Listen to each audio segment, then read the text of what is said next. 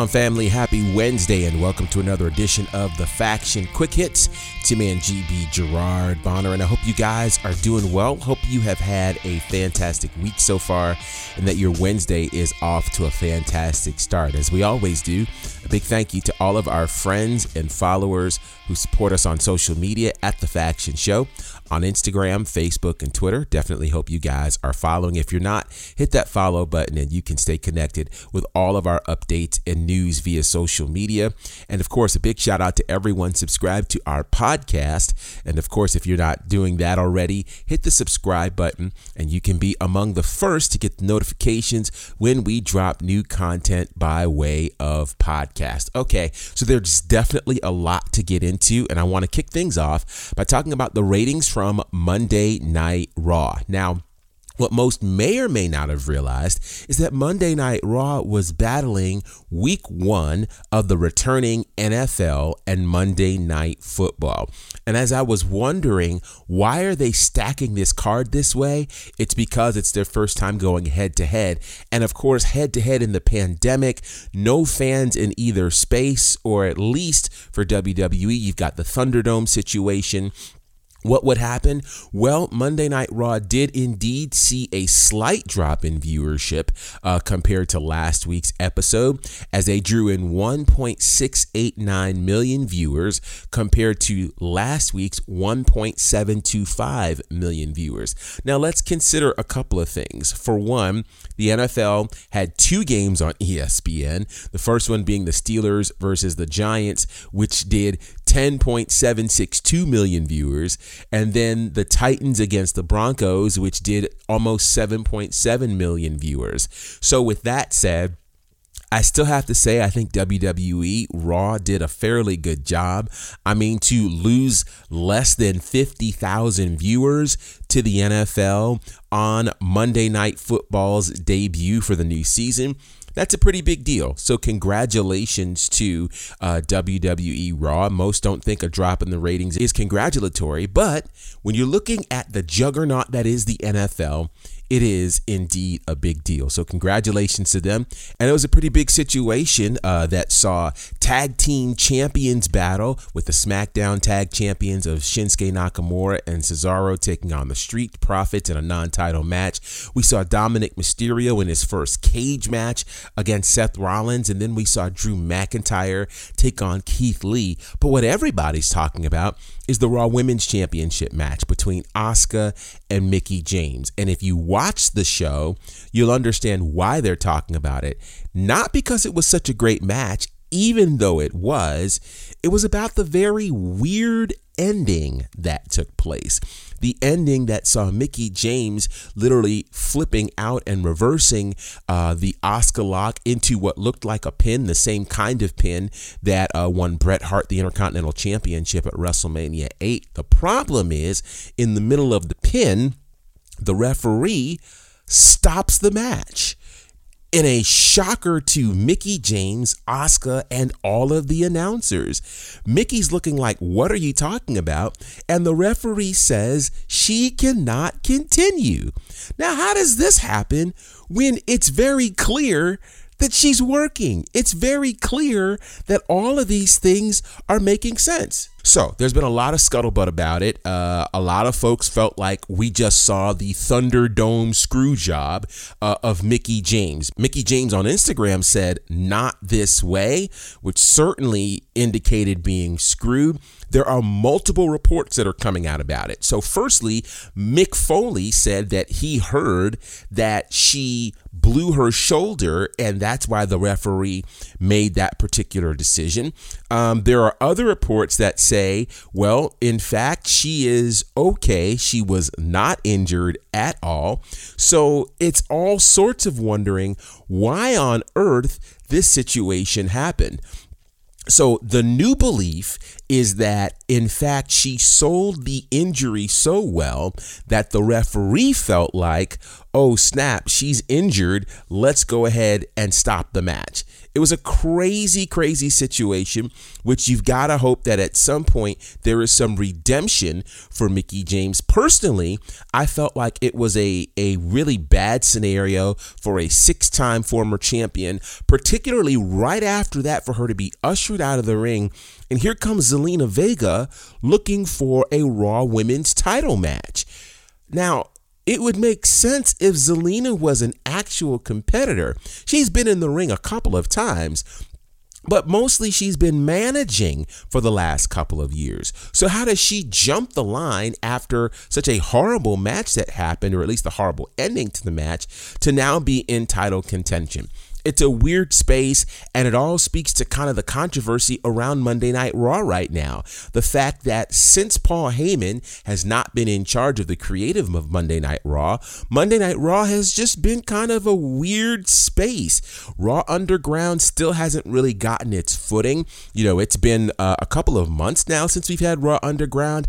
I still don't understand the real premise for it. Like, we don't have set up matches. We don't have really what decides a fall, what the rules are. We don't really know anything.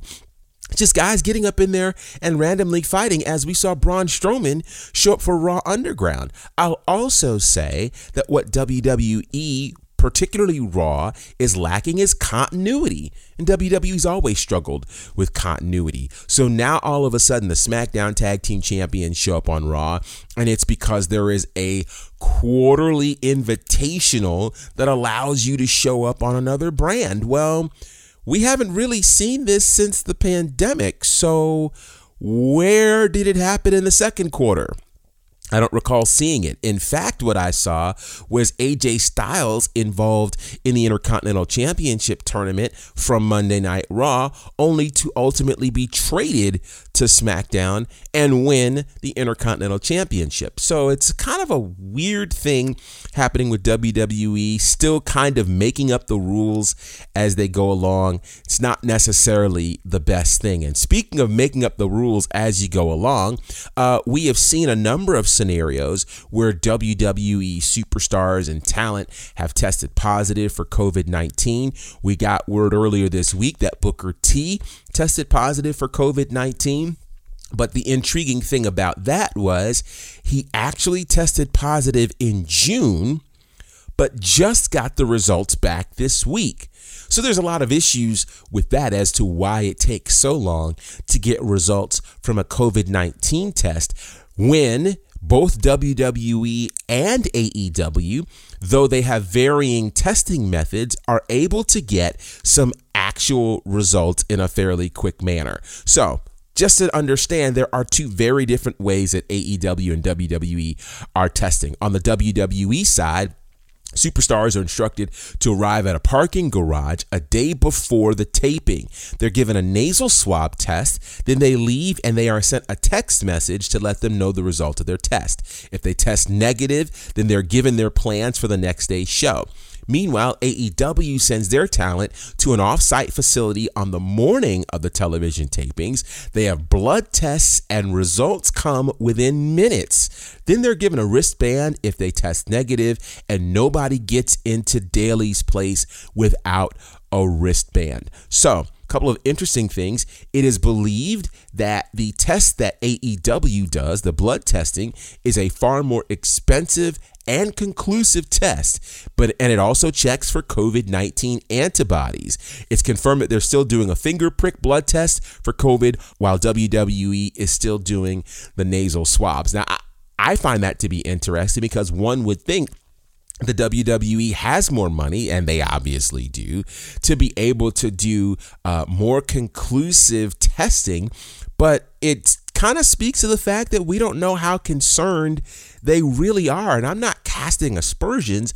I'm just saying very clearly, for something this serious, you would want to make sure that you have accurate and conclusive results, as opposed to potentially putting people in harm's way. So I'm not really sure why their testing isn't more extensive, but I think AEW gets a lot of props for doing this the right way and ensuring that all of their people are safe. Speaking of AEW, They have been the first among the major U.S. promotions to welcome fans back. They've been doing it at 10% capacity, 15% capacity, and certainly the Daily Place is large enough for them to be able to exercise social distancing while bringing in fans to check out the live action, and certainly that has added to what they're doing. So they are now offering something very interesting called the Dynamite 7 Season Pass. Now,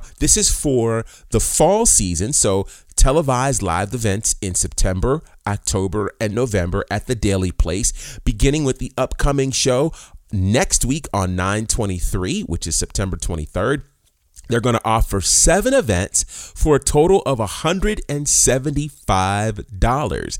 That's pretty awesome. So if you're interested in that, you can send an email to ticketing@jaguars.com, or you can call the number 904-633-2000. Again, 904-633-2000. And you can go to an AEW show and you can get a season pass. Listen, $175 for 7 shows comes out to about $25 a show. You can't argue with that. And if you are fiending for some live wrestling action, AEW is the place to go. Now, we should also note that WWE has apparently put a team together to try to figure out how they can get fans at a live Raw and SmackDown. And there's talk of them trying to do that in an outdoor situation. So this will be interesting to watch and see if they're able to get it. Let's just be very, very clear that WWE is not the same without live fans. And yes, the Thunderdome is really special, but we also know that with the Thunderdome, they're pumping in crowd sounds, etc., etc. And yes, watching from the comfort of your home is certainly one thing, but I think we all love being live in the arena for what's happening with all things WWE. So that's how things are looking in that regard. Of course, tonight we've got the Wednesday Night Wars seemingly resuming as Dynamite and NXT are going to be battling each other tonight. It's the first time that they're battling each other in about 2 months, thanks to the NHL and NBA playoffs. So it should be a very, very interesting night for both shows. Lots of unique things are happening. And I want to throw one more thing out there before we get out of here. The group Retribution. We're starting to see and hear some things that we've not seen or heard before. We're hearing them start to talk now. We're seeing kind of the whites of their eyes, so to speak, as opposed to full masks. And I know from watching, I identified at least 2 folks in there, Dominik Dijakovic and Mercedes Martinez. It's also been rumored that Mia Yim is a part, and a few others as well. Where this group is going to go, I'm not sure. I'm hearing that we may not see who they actually are until perhaps Survivor Series, which seems a long way away. But the question has to happen, what does Retribution have to do to be deemed successful? Right? So, of course, they started with the whole, invasion of things. Then they've now moved to doing kind of promos from some undisclosed location. We need to understand what's happening. So I want to ask you, what do you think Retribution has to do for them to be deemed a super successful faction once we discover their identity? Who needs to lead this group? Who needs to be part of this group? Should this group be former employees or former superstars who were released during the pandemic? Should it be disgruntled superstars from NXT and the Performance Center who perhaps didn't get their shot and didn't get their break? Now, when you think about folks like Mercedes Martinez, Dominik Dijakovic, Mia Yim, none of them have held titles in NXT. I think there's a story that can be built. They were all great independent wrestlers who have struggled to find their footing in WWE, and they've decided to take matters into their own hands. I could write a whole scenario for this. I want to know your scenario for what you think Retribution needs to do. Who needs to be the leader of this group? Do you think it needs to be a legend, perhaps a legend that was released? Do you think there's another mind already in WWE that could effectively lead this movement. Let's get your thoughts on Retribution. Let's get your thoughts on coronavirus testing for AEW and WWE, and your thoughts on the Dynamite 7 season pass coming from AEW. Want to hear your thoughts on all of that by way of social media, Instagram, Facebook, and Twitter at The Faction Show. Stay connected and stay tuned. We've got great content coming your way this week, so be on the lookout for that. And again, if you're not subscribed to our podcast, go ahead and click that subscribe button. It's going to make all the difference in the world, as you'll be able to get the notifications when we drop new content and the like. Go ahead and rate us and leave a comment as well. And until next time, we look forward to connecting with you. On behalf of my good brothers, Courtney Beard, Brandon Clack, and the Fourth Horseman, John Murray, it's your man GB, Gerard Bonner, and together we're known as The Faction.